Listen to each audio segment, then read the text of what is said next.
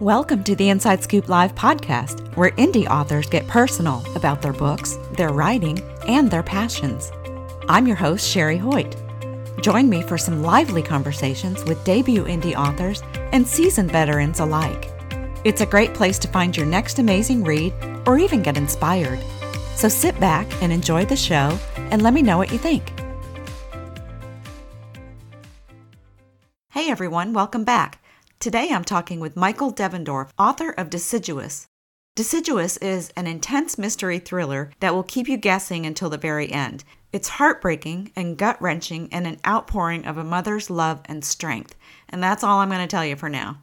But before we get started, here's the inside scoop on Michael Devendorf. Michael Devendorf served as a chief executive for a national organization and crafted corporate communications for the business community and the workforce. He traveled from coast to coast, meeting fascinating people and visiting remarkable places, presenting his message on company culture to audiences that included industry leaders and political figures. Those events have fallen into the crevices of his mind and sometimes crawl their way out to influence his writing today. Captivating storytelling that clings to the soul has always been his passion, and after years of letting life and career get in the way, he chose to step away from business and technical writing to devote himself to creativity instead. Michael is inspired by writing about juxtaposing emotions and provoking the reader with stories that defy strict categorization and blend genres. In addition to writing, he is a passionate animal welfare advocate, and he and his family split their time between Dallas, Texas, and northern Wisconsin. For more information about Michael Devendorf and his work, visit his website at michaeldevendorf.com. Well, hi, Michael. Welcome to Inside Scoop Live. Hi, Sherry. Thank you for having me on today. I'm happy to be with you. Yeah, absolutely. I'm excited to talk with you about your novel. So to get started, why don't you tell us a little bit about Deciduous? Sure. You're excited to talk to me. I'm really excited to talk with you. I'm excited to talk about the book. It's something that I can't seem to stop doing. But Deciduous it's about a mother's love and a mother's strength. You boil it down to that. It is a mystery thriller. Sienna, the protagonist, the main character, she loses two children within 10 months of each other, which is almost too terrible to be true. Yeah. And when social media trial by fire ignites around her, when the police begin to investigate these accidents, their accidental deaths, Sienna is left questioning whether she herself is guilty of harming them, as she really just tries to struggle to wrap her mind around the gravity of the events. But there is something wrong with the treehouse.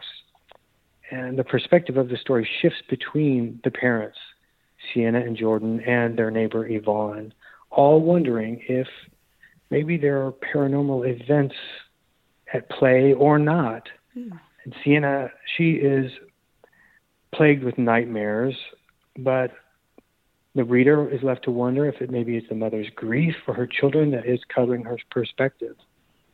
While some of the characters are convinced of Sienna's guilt, she does have a husband, Jordan, who seems to be her rock.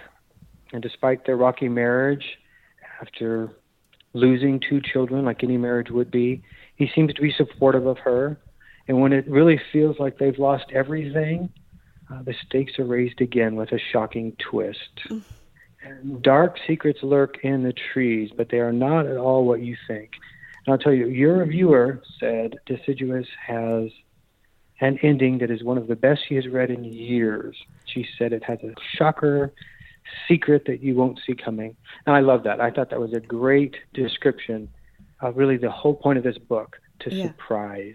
Yeah. I don't know if I could ever beat that review. Really? If I could ever get anything better. She made my week when I read that. I was at lunch and it came in, and I'm just thrilled with that review. Oh, well, thank you for that. I really appreciate you saying that. Deciduous is such a unique concept. Where did you get the inspiration behind the storyline? The idea of a mother tree inspired me. A mother tree is a naturally occurring phenomena. In science, it's called a hub tree. It's where one established, mature, healthy tree nurtures younger trees, struggling saplings in the vicinity through their interconnected root system. And that concept fascinated me. The idea that trees are interacting with each other and, I'll put it in quotes, communicating with each other. Mm-hmm. There's so much happening that we don't fully understand, but we can prove that it happens. We can test and prove it. I was actually in the forest, and I discovered a meadow in some remote woods, deep way back in the forest. And there in the center of this meadow was a massive evergreen tree, and I'm pretty sure it was a Norway spruce. It's one of those trees that looks like a Christmas tree on steroids, just an enormous tree, a Christmas tree you could climb. It's over 100 feet high, 40 feet wide, just this massive Christmas tree. And it stood there all alone in the center of this meadow, all by itself, as though something held the other trees at bay. Huh. All the other trees that bordered this meadow were held at bay by something. That's sort of the feeling I got. Mm-hmm. This lone, majestic tree seemed to own that meadow. It was ringed by maples and aspens and oak and all these other trees in the distance. And at first, the sight of it was a little eerie. It had an eerie feel. But the more I thought about that tree, why it was there in the middle by itself, no other trees going around it, and how I thought it might try through that deep interconnected root system to communicate with the other trees around it. The concept of a mother tree really took hold in my mind. And then I saw Sienna. Sienna came to me, and I could see her sitting all alone in the first pew of a church with a child-sized casket nearby. And I blended that grieving mother all on her own with this isolated mother tree out in the meadow into this mystery deciduous. Wow. When you were describing the tree by itself out in the meadow, I was getting an eerie feeling. But at the same time, I thought it sounded really beautiful too. And so it's almost like conflicting emotions, which I'm sure you incorporated into your story as well. And that's what I love to do, to write about conflicting emotions that don't typically go together. Mm-hmm. Love and joy with despair and grief. I mean, those just don't go together. But I hope that I successfully did that with this story. Yeah. Well, I can't imagine losing a child. I am a mother. I have one child, but I can't imagine losing a child, let alone two. And then what you were saying about the marriage and how, in spite of everything they've lost, how they kind of come together. That's amazing. Can you tell us a little bit about Sienna, your main character, and what gives her, and her husband for that matter, the will and the strength to carry on after such devastating losses? Well, at the beginning of the story, Sienna, of course, is lost in grief and regret, like anyone would be, of course. Mm. But for most of the story, she is a strong survivor, just capable of fighting for those she loves. And after she loses her daughter, Kira, she loses Kira first. Her will and strength to carry on, that comes from her son, being there for Kai. She knows she has to be strong for him. She knows she has to carry on and raise him. She admits to herself that maybe she has become a little overprotective of him. I think that probably is natural too. You lose one child, you're going to cling to that other child. Mm-hmm. And she does. She admits she's guilty maybe of overprotecting him. But the book opens with the loss of Kai, her son. Oh. So her will shifts. It shifts to finding the answers of what happened to her kids. Mm. Everyone around her, people are accusing her of doing some terrible things. Again, the social media are after her. The police begin investigating her. And she herself, just with a shaky grasp on the events and the gravity of what's happened, is forced to continue on in order to get the answers. Mm-hmm. Even if they're horrifying answers, she has to know. So that is part of what keeps her going through some of the story. But I won't tell you the rest. Okay. I won't tell you the other piece. Read the book. It's a great plot point. It's a great plot point. Yeah. Now, you mentioned that for most of the book, Sienna is a strong character. She does have, experiences of doubt, of course, after she loses her children. But for the most part, she is a strong character. Can you talk a little bit about what it was like writing from her perspective?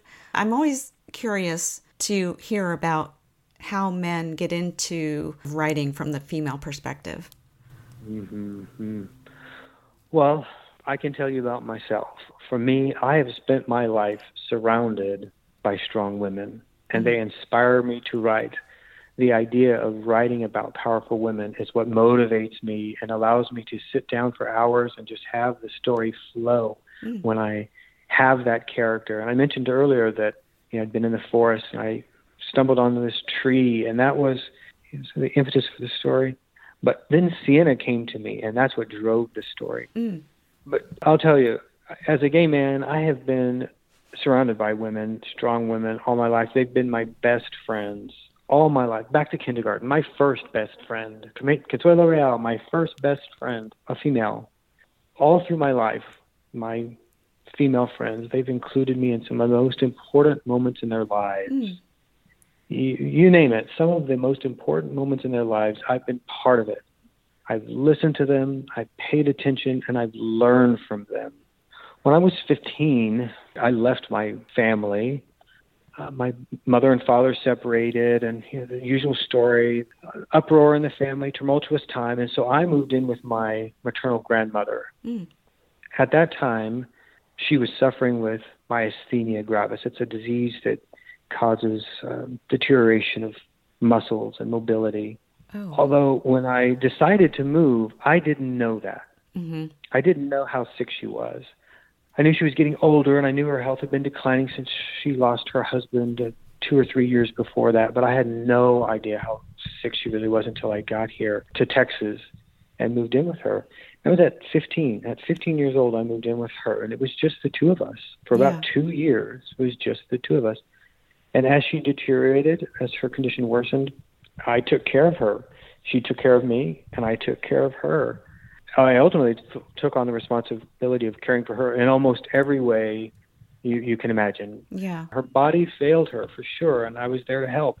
But her mind was sharp. We spent all of that time sort of isolated, just the two of us. She couldn't really leave the home, doctor's appointments, things like that. Her wheelchair, it was a feat for us to get to her appointments. It was just the two of us. We would read books and talk about the books. We spent hours just talking. Again, it's 16-year-old, 17-year-old. She was 73.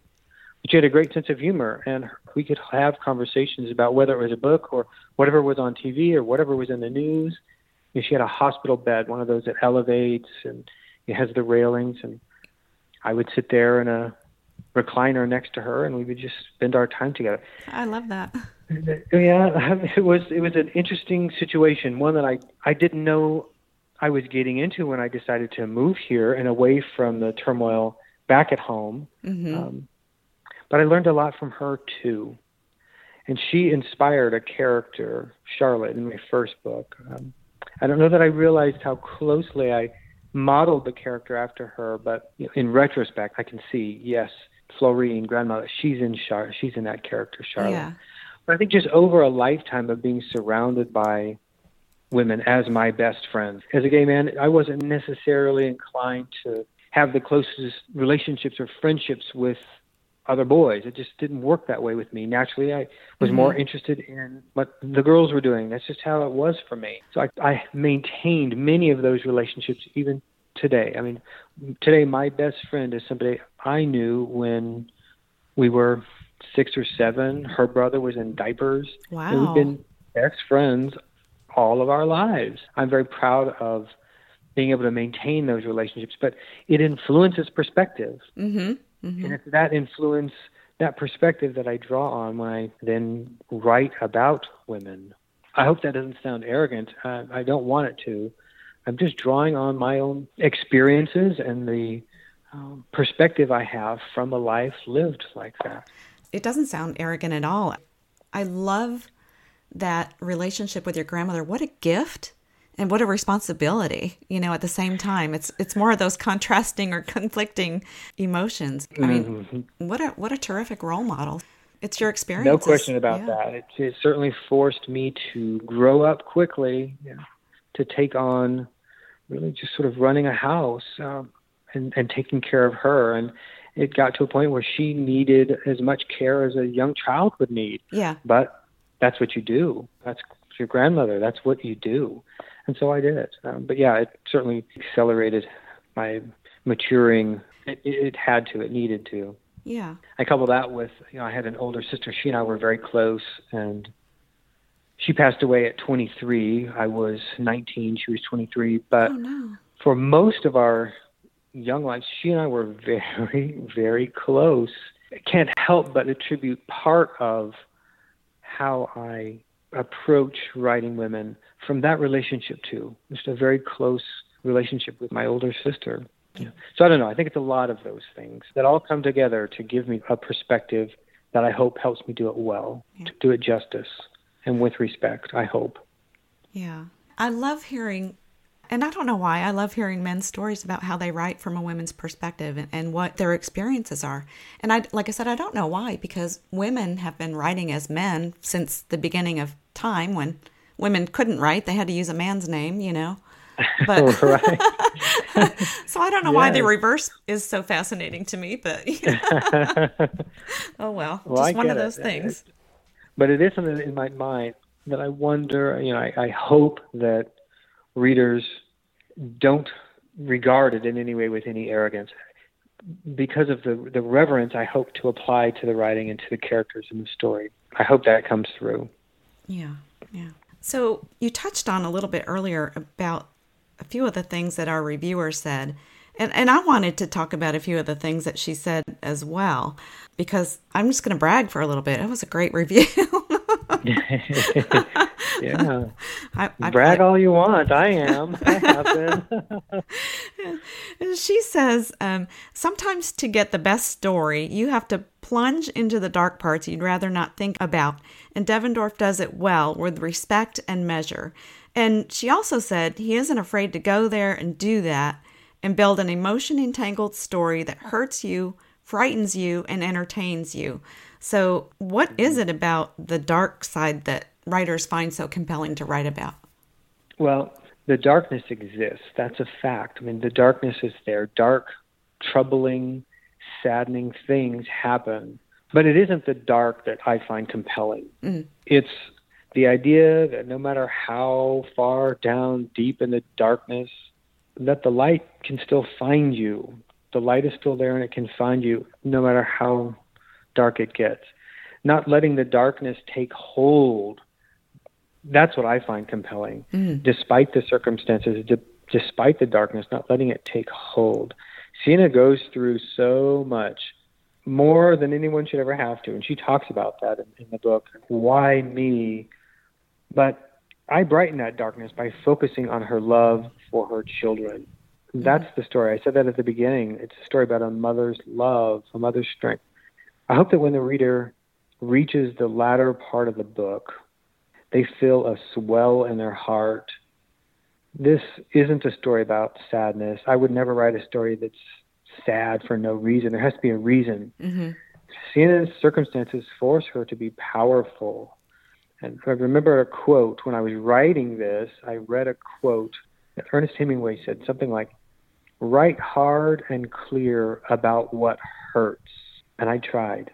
Because what could be harder than losing a child? You said it yourself, you can't imagine it. You're right. So what do we do when it happens? That's what this story is about. Yeah. It's about hope. You got to have a little hope. It's not about the darkness. You got to have some hope. Yeah. So was there a lot of research involved in putting the story together, or did it mostly just come from your imagination? Well, the story definitely came from my imagination. I just can't think of another story that is along these lines.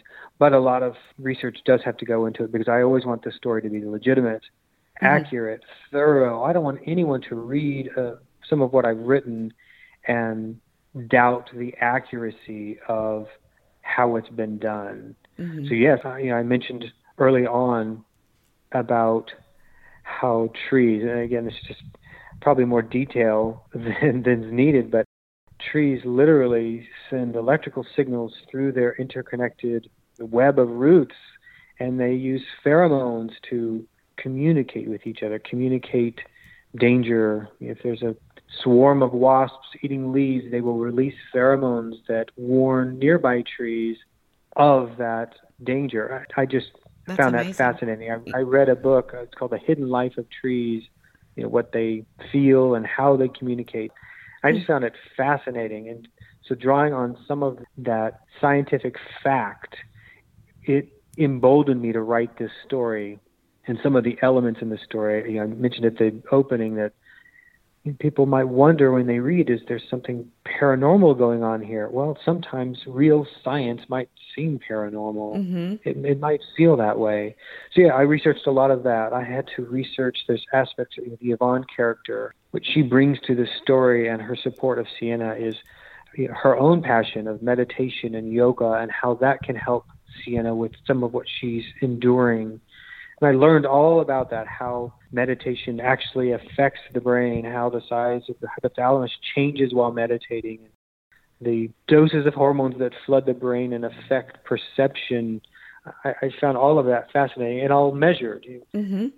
CAT scans and MRIs that can verify that these changes, these physical changes occur during a meditative state.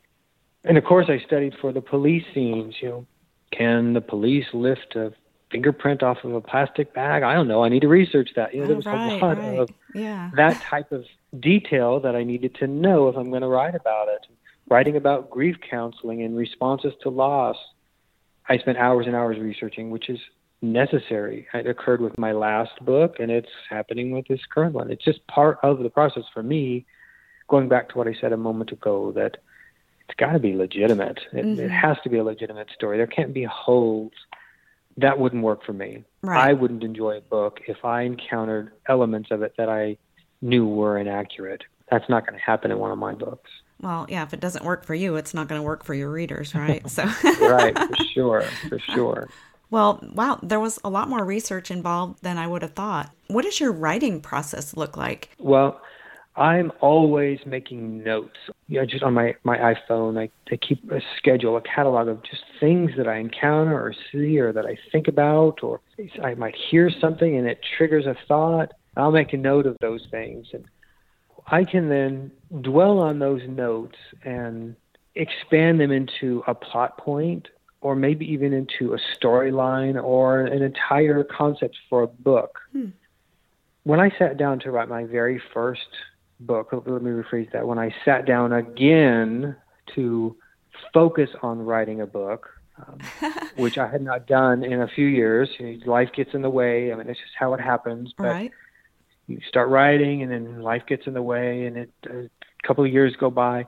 When I sat down in 2016 to, again, refocus my time and energy on writing, I first spent several weeks just cataloging, making notes. And then when I felt I had some strong contenders that I could develop into stories, my husband and I just sort of talked through them one night, just talked through these ideas. And the ones that he latched onto, that he had the greatest response to, I took those and just in my mind refined them, sort of building out plot points just in my own mind. And we then, that fall, took a trip to the cold. It was actually in winter. We took a trip. It's freezing cold. We spent a lot of time inside. And I just started plotting the beginning and where I wanted it to end. And then when I sat down to start writing, I just let everything in between happen. I knew where I was going with the story. I knew how it would end. I knew what I wanted the twist to be, what the climax of the story was going to be. I could see that. How I got there, I just let it happen organically. I don't hyper plot a story. I almost feel like that boxes me in. But what I do is when I'm writing, it's all consuming. I'll go to bed and wake up and thinking about the characters, and I dream about them at night. I mean, I know them. I know what they eat. I know all about them. And being able to remain focused on the characters like that, constantly thinking about them, it helps me to understand what they would do next in their situation. So even if I'm not sitting at my computer typing, if I'm exercising, that's often my routine. I'll exercise in the morning for an hour or so, and I'll spend that time thinking about the characters and what's happening to them next, so that when I do sit down to write, I'm able to pretty quickly just jump right back into the scene, right back into the action from where I left off the day before, because I've spent so much time away from the computer thinking about what they're doing and what happens next. Right. So I'm always plotting ahead. I'm always plotting out what's happening, but not in a formal way where I sit down at the onset of the project and define every major plot point. I don't do that. It's the beginning for sure. It's the end. And along the way, if I'm on chapter 5, I've got an idea of what needs to happen in chapter 8 and in chapter 10.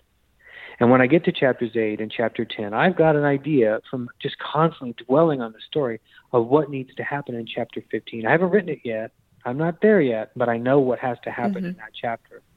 So that's my process of just constantly thinking about the characters, thinking about the story, living it with them helps drive it for me. Well, that's amazing. I love that you spend your off time, quote, thinking about the story. So when you sit down, you're ready to go. You don't sit there and say, okay, what am I going to write about next? It just kind of happens. So, and I don't know that I could stop it anyway. I don't know if I could stop myself from thinking about them. You get so wrapped up in the characters and in the story. Yeah. It's not possible for me to not think about them. It's very, very tough. And I know that irritates probably everyone around me. That makes me very one note, right? I'm just constantly thinking about the story and I want to talk about it. And it probably makes me a boring person for a little while, but that's what works for me. Yeah. No, you're just focused. That's all. Focused. That's right. That's right. Now, how would you classify your book? 'Cause it's got a little bit of everything. It's got love and loss and paranormal and mystery and... Yes, I had a review from a book blogger who said, this is a suspense novel and it's a family drama all in one. Well, that's a great compliment, I think. He went on to say that the family drama stories, usually it's about the characters and the emotion. It's a very emotional story contrasted with suspense or a thriller, which often carves that out and it focuses on one or two emotions, panic, fear. It doesn't have room for all of the other emotions that a person can feel. And he complimented the fact that I was able to bring other emotions into a thriller story. So, yeah, is it a mystery? Sure. There's a mystery here. And again, I know we don't want to give that away, but your reviewer hit on it. One of the best endings she's read in years. It's the twist. My editor said, "You've got a great twist here, Michael." He said, "That is what's going to sell this book. People love a great twist, and you've got one." He said, "It's rare that it can be done really well, and you've got one. That's the sell here. That's how you market this book." But he said, "I'll tell you on a side note that this book could actually touch somebody who is dealing with loss. Maybe somebody who has lost a child or is dealing with the loss of a family member or a loved one. The way you have written about how that process, how Sienna goes through that process, it could actually be cathartic for somebody." I thought, wow, that never even crossed my mind. Yeah. That me writing this a thriller, a mystery, that I could be successful in incorporating the emotion and doing it again with the reverence and respect that it might even benefit somebody who is struggling with loss. Well, I was struck by that. Yeah. So to answer your question, what kind of book is this? Well, you boil it all down, yes. It's a suspense novel. It's a mystery. But there's a lot else to it. The emotion that's in it that you don't typically find in a mystery or a suspense novel. As that blogger review pointed out, I didn't focus just on fear. I didn't focus just on the terror the person's enduring. I brought the other emotions in. Again, I hope I did that well. Yeah. Wow. So now, if there's anyone out there just trying to decide whether or not to read this book, really? Go get it. Go and get it. Go and get it. For sure. What do you like to read? Do you like to read all those different types of books as well? I really do. Reading for me is a treat. I think I mentioned that when I first moved to Texas and moved in with my grandmother. We really couldn't go anywhere. She didn't have the mobility to go anywhere. So it was just us at home. And we would read. I mean, I think the very first book she and I read together was The Color Purple. I read it first, then she read it, and then we got to talk about it. Wow. And we loved that book so much that I ran out and got us The Temple of My Familiar, another book by Alice Walker. And we did the same thing. I'll read it, and then you read it, the old paperbacks. And I'm sure that contributed to my love of reading, because just by default, spent a lot of time by myself, and her medications would cause her to sleep, and she was essentially bedridden. I couldn't go anywhere. We did have a nurse. We were not a wealthy family, but we had, I'm sure paid through Medicare, a nurse who would come in once a week and check on her. But outside of that visit once a week, it was just us. So I spent a lot of time reading, hours and hours and hours reading. And that continues today. I don't have as much time as I did then, but if I'm going to take a trip, I'm going to take a trip to our lake house.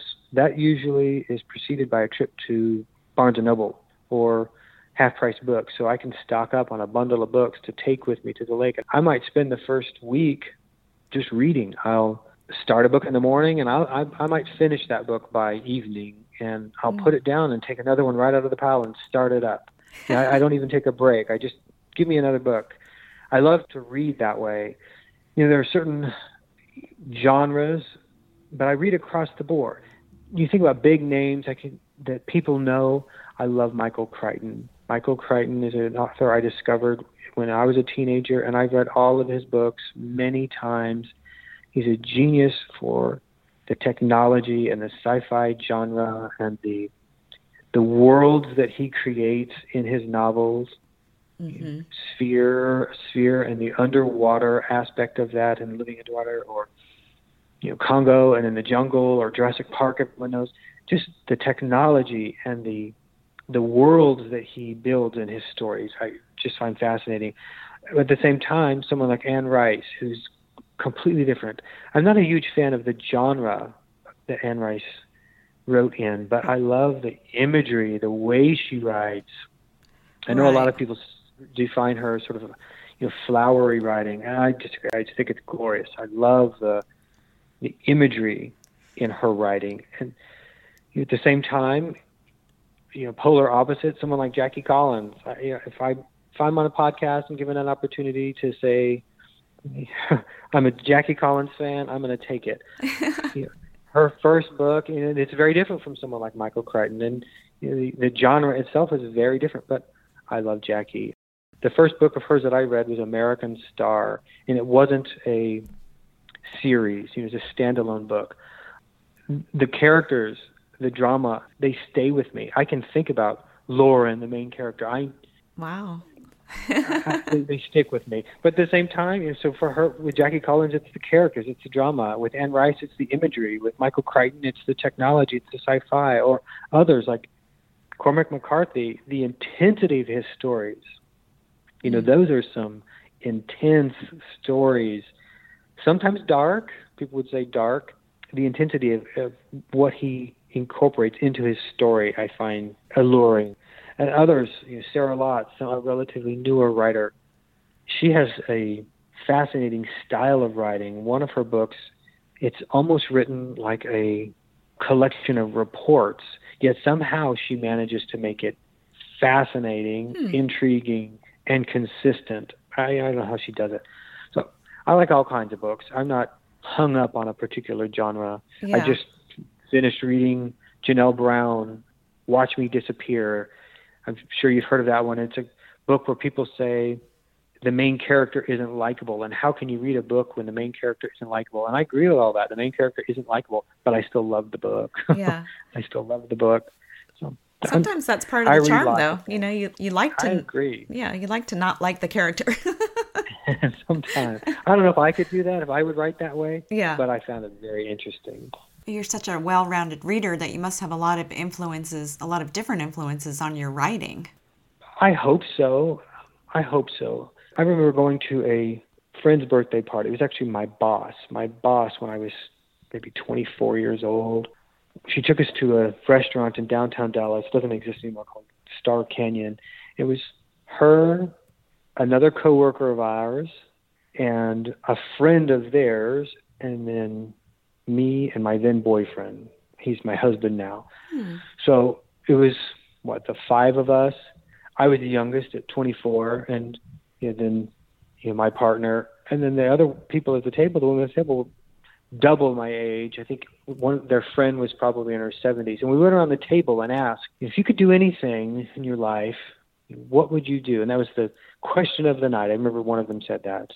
It's the question of the night. Because none of us really knew each other well. And so at a situation like that, we're at a birthday dinner, she threw out a question that forces conversation when you don't know each other well. That was the question of the night. What would you do if you could do anything? And of course, without even just a blink, I said, I would be a writer. I would be a writer. I'd already tried writing at that time. The year before, I'd spent a lot of time and energy, but again, my job, other things pulled me away from it, or I allowed myself to be pulled away from it. But I've always had such an admiration for those who could write a great story, craft a book. I just was in awe of the ability to do that, and always wanted to do it myself. Well, welcome to the club. Happen. Yeah, I made it happen. Thank you for that. Thank you. So how has the coronavirus affected your life? I know you said you enjoy traveling.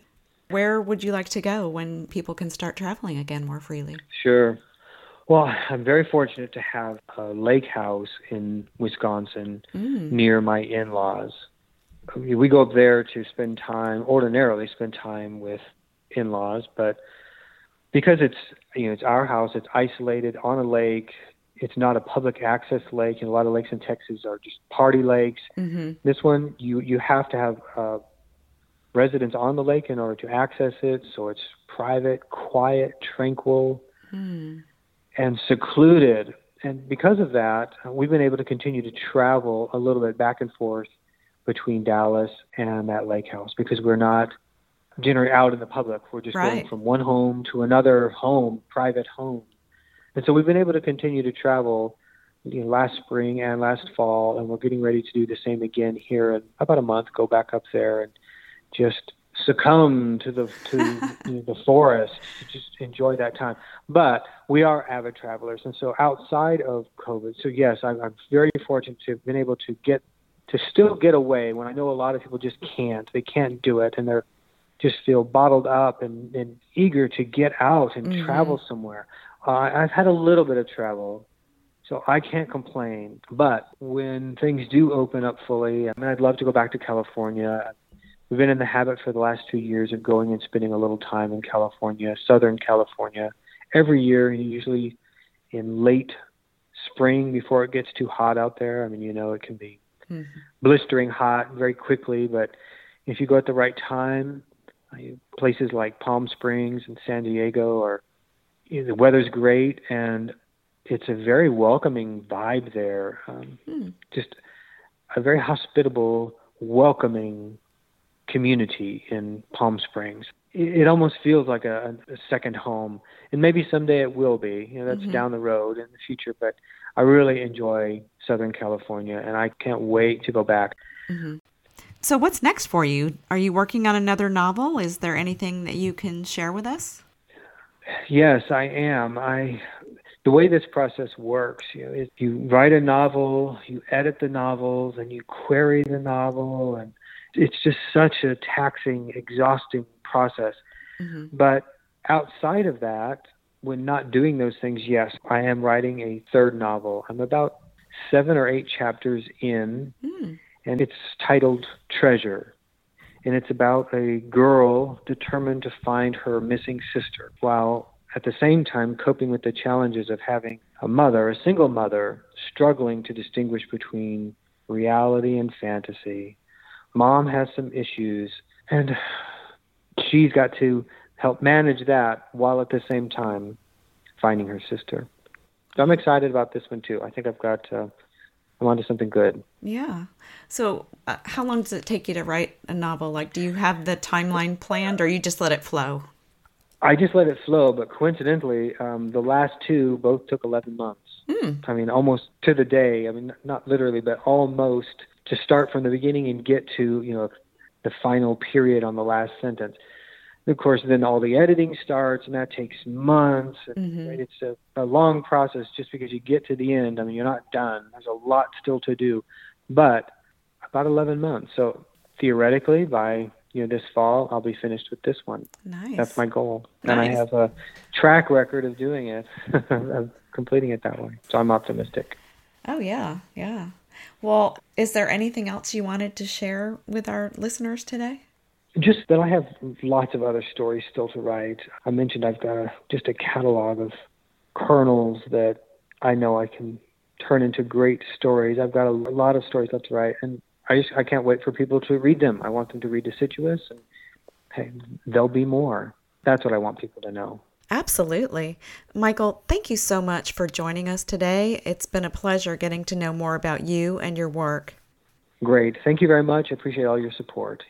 Thank you for joining me today on Inside Scoop Live for my interview with Michael Devendorf, author of Deciduous.